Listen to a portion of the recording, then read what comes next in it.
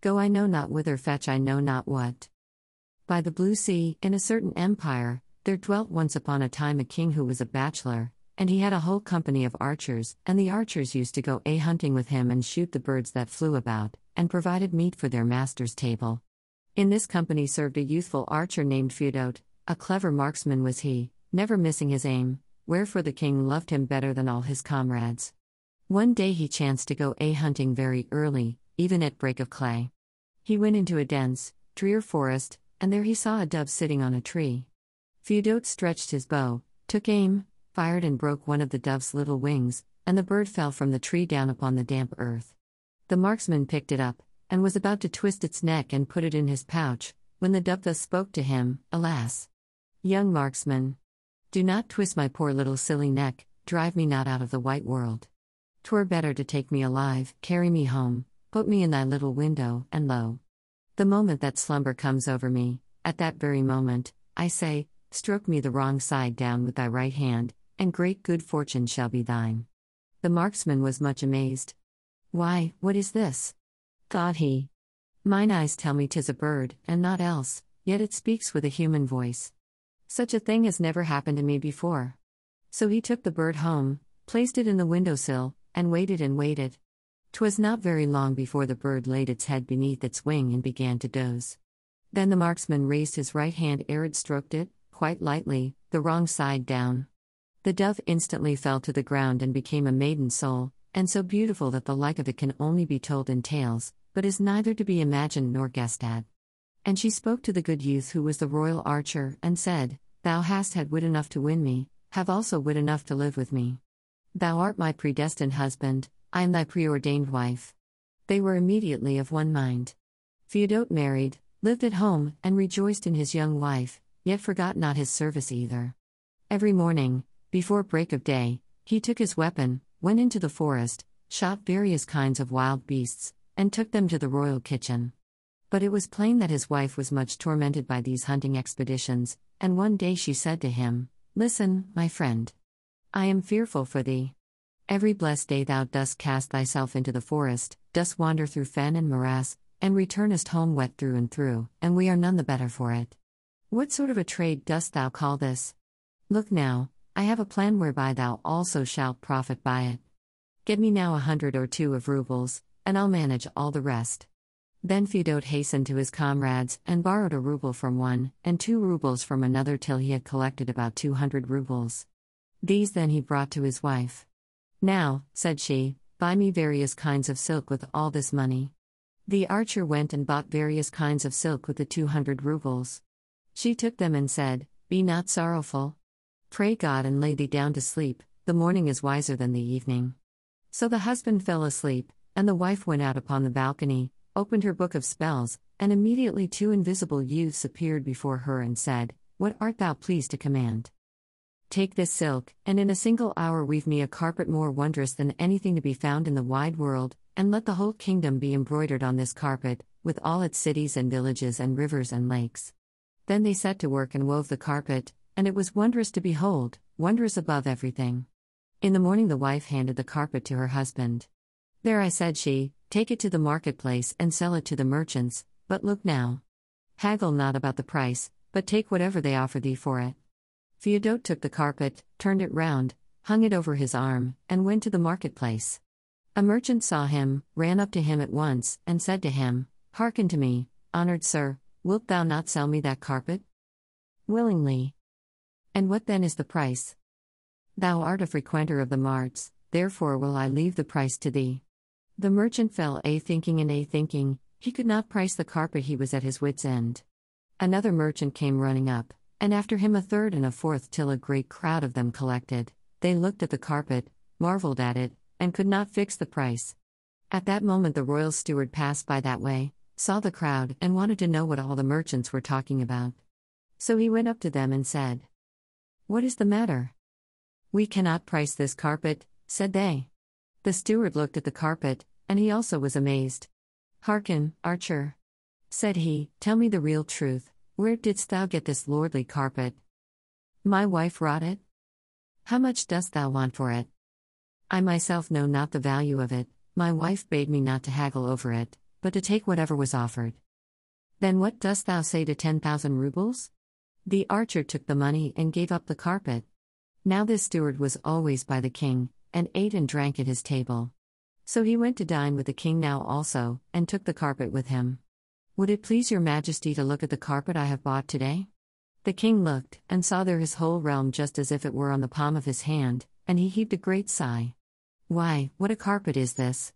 In all my life I have never seen such cunning craft. Say now, what wilt thou take for this carpet? And the king drew out 25,000 rubles and gave them into the hand of the steward, but the carpet they hung up in the palace. That is a mere nothing, thought the steward, I'll make a much better thing out of the second chance. So he immediately went in search of the archer, sought out his little hut, entered the dwelling room, and the moment he saw the archer's wife, at that very instant he forgot all about himself and the errand on which he had come. Nevertheless the steward manned himself with a great effort and turned sullenly homewards. From henceforth he bungled over everything he took in hand, and whether asleep or awake, he thought only of one thing, the wonderfully lovely little archeress. The king observed the change in him, and asked him, What ails thee? Has any great grief befallen thee? Alas! My king and father, I have seen the wife of the archer, such a beauty the world knows not of nor has ever seen. The king himself was seized with a desire to fall in love with her, and he also went to the abode of the archer. He entered the living room, and seized before him a lady of a loveliness unspeakable.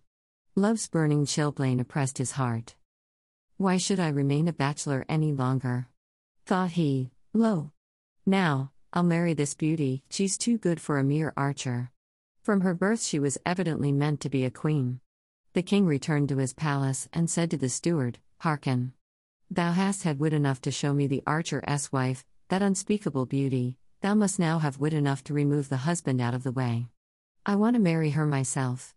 And if thou dost not remove him, look to thyself, although thou art my faithful servant, thou shalt be hanged upon a gallows. Then the steward went about much more afflicted than before, and think as he would, he could not devise a method of getting rid of the archer. He wandered about the broad market places and the narrow lanes, and there met him one day a miserable old hag.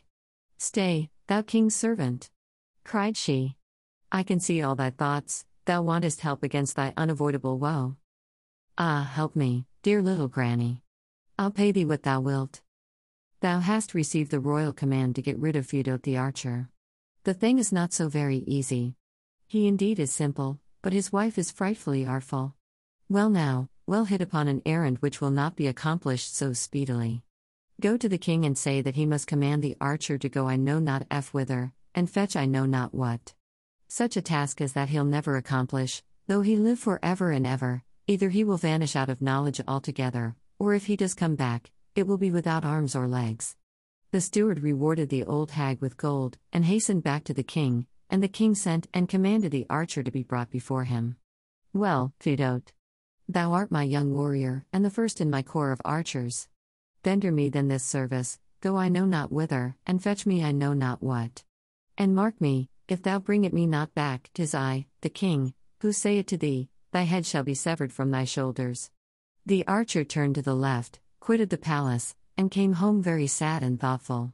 And his wife asked him, Why art thou so sorrowful, darling? Has any misfortune befallen thee? The king has sent me I know not whither to fetch I know not what. 'Tis through thy beauty that this ruin has come upon us. Yes, indeed. This service is no light one. It takes 9 years to get there, and 9 years to get back again, 18 years in all, and God only knows if it can be managed even then. What's to be done then, and what will become of me? Pray God and lie down to sleep, the morning is wiser than the evening. Tomorrow thou wilt know all. The archer lay down to sleep, and his wife sat watching till midnight, opened her book of spells, and the two youths immediately appeared before her. What is thy pleasure, and what thy command? Do ye know how one can manage to go I know not whither, and fetch I know not what? No, we do not know. She closed the book, and the youths disappeared from before her eyes. In the morning the archeress awoke her husband. Go to the king, said she, and ask for gold from the treasury for thy journey. Thou hast a pilgrimage of 18 years before thee. When thou hast the money, come back to me to say farewell. The archer went to the king, received a whole purseful of money, and returned to say goodbye to his wife. She gave him a pocket handkerchief and a ball, and said, when thou goest out of the town, throw this ball in front of thee, and whithersoever it rolls, follow it. Here too is my pocket handkerchief. When thou dost wash thyself, wherever thou mayst be, always dry thy face with this handkerchief. The archer took leave of his wife and of his comrades, bowed low on all four sides of him, and went beyond the barriers of the city. He threw the ball in front of him, the ball rolled, and he followed hard after it. A month or so passed away, and then the king called the steward and said to him, "The archer has departed to wander about the wide world for 18 years, and it is plain that he will not return alive. Now 18 years are not 2 weeks, and no little disaster may have befallen him by the way. Go then to the archer's house and bring me his wife to the palace." So the steward went to the archer's house, entered the room, and said to the beautiful archeress, "Hail, thou wise woman! The king commands thee to present thyself at court." So to the court she went. The king received her with joy and led her into his golden halls, and said to her, "Wilt thou be a queen? I will make thee my spouse." Where was such a thing ever seen, where was such a thing ever heard of, to take a wife away from her living husband? Though he be nothing but a simple archer, he is for all that my lawful husband. If thou come not willingly, I'll take thee by force. But the beauty laughed, stamped upon the floor, turned into a dove, and flew out of the window. The archer passed through many countries and kingdoms, and the ball kept rolling ever onwards. Whenever they came to a river, the ball expanded into a bridge, and whenever the archer wished to rest, the ball widened into a downy bed. Whether the time be long or whether it be short, the tale is quickly told, though the deed be not quickly done. Suffice it to say that at last the archer came to a vast and wealthy palace. The ball rolled right up against the door and vanished. The archer fell a thinking. "I had better go straight on," thought he, so he went up the staircase into a room, and there met him 3 lovely damsels. "Whence and wherefore hast thou come hither, good man?" said they. "Alas! Lovely damsels, ye ask me not to rest from my long journey, but ye begin to torment me with questionings. First ye should give me to eat and drink and let me rest, and then only should ye ask me of my tidings." They immediately laid the table, gave him to eat and drink, and made him lie down to rest. The archer slept away his weariness, rose from his soft bed, and the lovely damsels brought him a washing basin and an embroidered towel. He washed himself in the clear spring water, but the towel he would not take. "I have my handkerchief wherewith to wipe my face," said he, and he drew out the handkerchief and began to dry himself. And the lovely damsels fell a questioning him. "Tell us, good man, whence hast thou got that handkerchief?" "My wife gave it to me." "Then thou must have married one of our kinswomen." Then they called their old mother, and she looked at the handkerchief, recognizing it the same instant, and cried, "This is indeed my daughter's handkerchief." Then she began to put all manner of questions to the archer. He told her how he had married her daughter, and how the king had sent him I know not whither, to fetch I know not what. "Alas! My dear son-in-law, not even I have heard of this marvel. But come now, perchance my servants may know of it." Then the old woman fetched her book of spells, turned over the leaves, and immediately there appeared 2 giants. "What is thy pleasure, and what is thy command? Look now, my faithful servants, carry me together with my son-in-law to the wide sea ocean, and place us in the very center of it in the very abyss." Immediately the giants caught up the archer and the old woman, and bore them, as by a hurricane, to the wide sea ocean, and placed them in the center of it in the very abyss. There they stood like 2 vast columns, and held the archer and the old woman in their arms. Then the old woman cried with a loud voice, and there came swimming up to her all the fish and creeping things of the sea, so that the blue sea was no longer to be seen for the multitude of them. "Hark! Ye fishes and creeping things of the sea! Ye who swim everywhere, have ye perchance heard how to go I know not whither, to fetch I know not what?" And all the fishes and creeping things exclaimed with one voice, "No, we have never heard of it." Suddenly a lame old croaking frog forced its way to the front and said, "Qua, qua, I know where this marvel is to be found." "Well, dear, that is just what I want to know," said the old woman, and she took up the frog and bade the giants carry her and her son-in-law home. In an instant they found themselves in their own courtyard. Then the old woman began to question the frog. "How and by what road can my son-in-law go?" And the frog answered, "This place is at the end of the world, far, far away. I would gladly lead him thither myself, but I am so frightfully old, I can scarcely move my legs. I could not get there in 50 years. The old woman sent for a big jar, filled it with fresh milk, put the frog inside, and said to her son-in-law, "Hold this jar in thy hand, and the frog will show thee the way."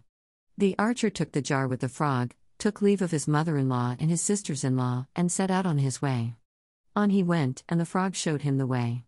Whether it be far or near, long or short, matters not, suffice it that he came to the fiery river. Beyond this river was a high mountain, and on this mountain a door was to be seen.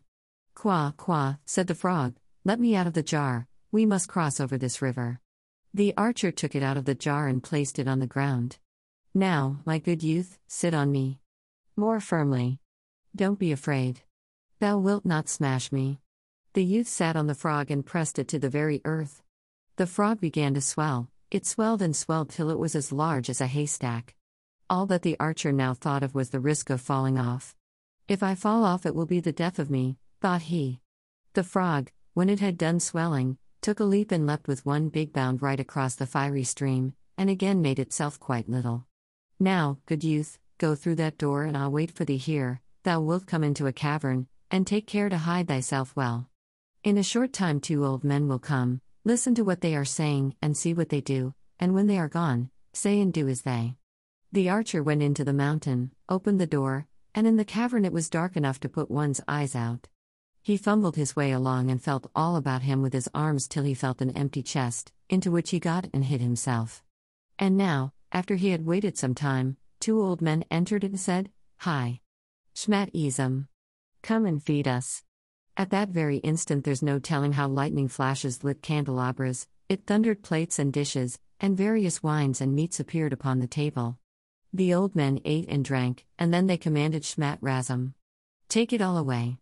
And immediately there was nothing, neither table, nor wine, nor meats, and the candelabras all went out. The archer heard the 2 old men going out, crept out of the chest, and cried, "Hi, Shmat Razum.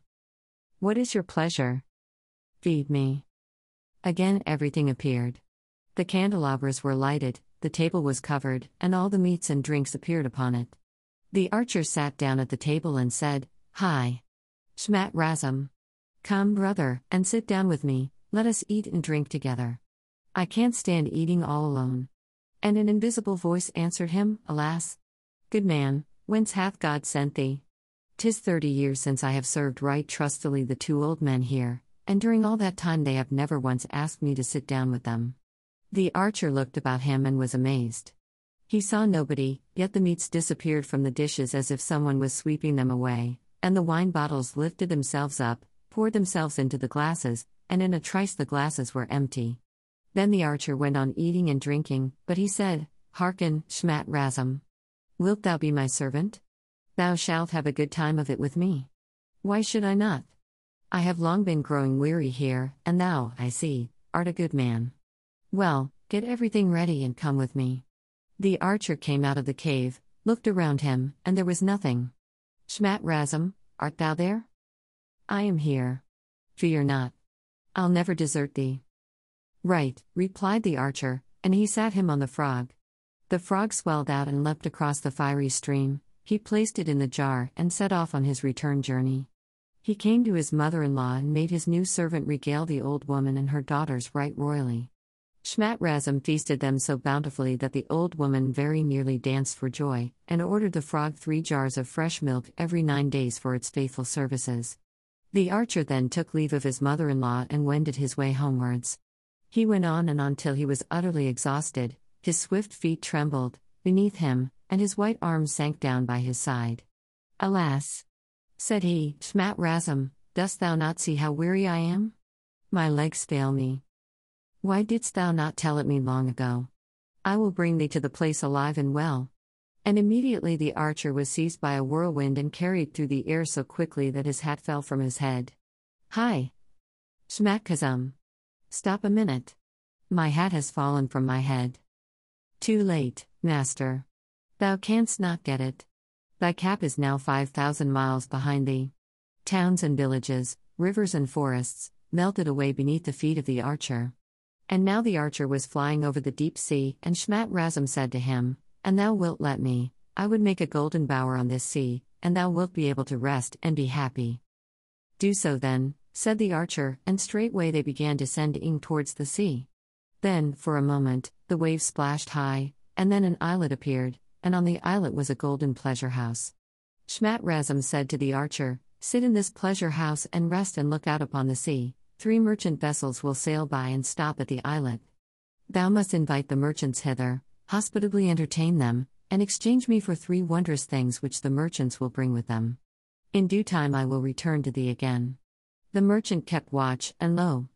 From the west 3 ships came sailing up, and the merchantmen saw the islet and the golden pleasure house. "'Tis a marvel," said they, "how many times have we not sailed hither, and nothing was to be seen but the sea? And now, behold! A golden pleasure house is here. Come, friends, let us put to shore and feast our eyes upon it." So immediately they lowered the sails and cast the anchor. 3 of the merchants sat them in a light skiff, and they came to the shore. "Hail, good man! Hail, ye wayfaring merchants, ye men of many marts! Be so good as to turn into me, stroll about at your ease, make merry and repose. This pleasure house was built expressly for guests that come by sea." The merchants entered the bower and sat them down on footstools. "Hi! Shmat Razum!" cried the archer, "give us to eat and drink." The table appeared, and on the table was wine and savory meats. Whatever the soul desired was there with the wishing. The merchants sighed for envy. "Come," said they, "let us make an exchange. Thou give us thy servant, and take from us what marvels thou likest best." "But what marvels have ye then? Look and see." And one of the merchants drew out of his pocket a little casket, and he had no sooner opened it than a lovely garden spread out all over the island with fragrant flowers and pleasant paths. But when he shut the casket, the garden immediately disappeared. The second merchant drew from beneath the folds of his garment an axe, and began to tap with it. Rap tap. Out came a ship. Rap tap. Out came another ship. 100 times he rapped, and made 100 ships with sails and guns and crews complete. The ships sailed, the sailors stood by the guns and took orders from the merchant. The merchant gloried in it for a while, but then he concealed his axe and the ships vanished out of sight just as if they had never been. The third merchant produced a horn, blew into one end of it, and immediately an army appeared, both horse and foot, with cannons and banners, and through all the ranks went the roll of martial music, and the armor of the warriors flashed like fire in the sunlight. The merchant rejoiced in it all. Then he took his horn and blew into the other end of it, and there was nothing to be seen. The whole of that martial might was no more. "Your marvels are well enough, but they are of no use to me," said the archer. "Your hosts and your fleets would do honor to a czar, but I am only a simple archer. If you would change with me, then must you give me all your 3 wonders in exchange for my one invisible servant. But won't that be too much?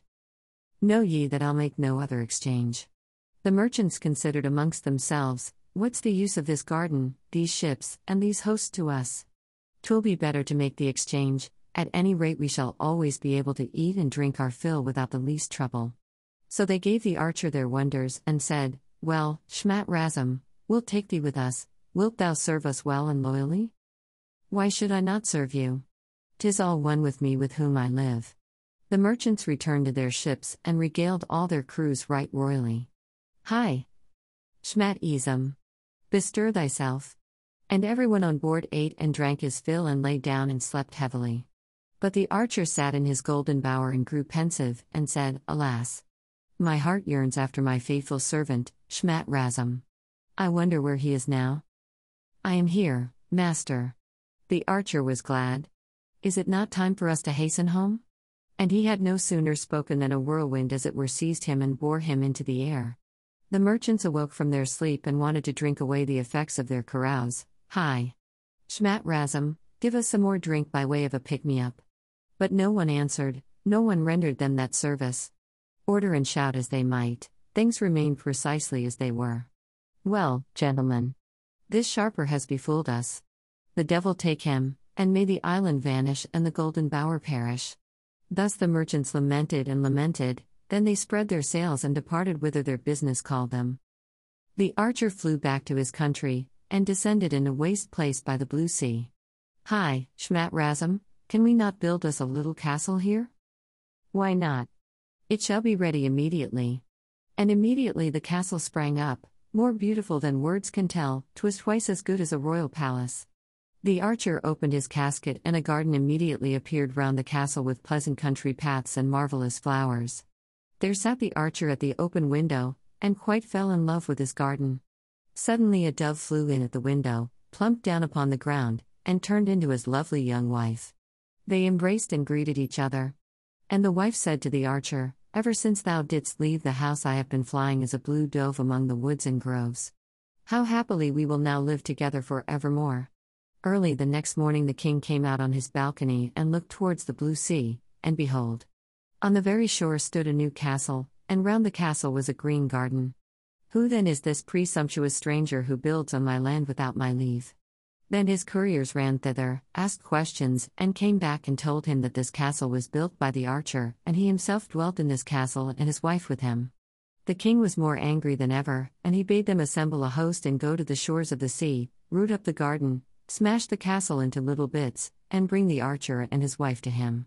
The archer saw the king's army coming against him, and it was very strong. Then he seized his axe quickly and rapped with it, cap. Out came a ship. He rapped 100 times, and made 100 ships. Then he seized his horn and blew once, and a host of footmen rolled out. He blew in the other end, and a host of horse rolled out. The commanders of all the corps came rushing up to him, and asked him for orders. The archer bade them begin the battle. The music struck up, the drums rolled, the regiments moved forwards against the royal host. The infantry, like a solid wall, broke down their center, the horse cut them off at the wings and took them captive, and the guns from the fleet played upon the capital. The king saw that all his host was flying, rushed forward to stop them, but how?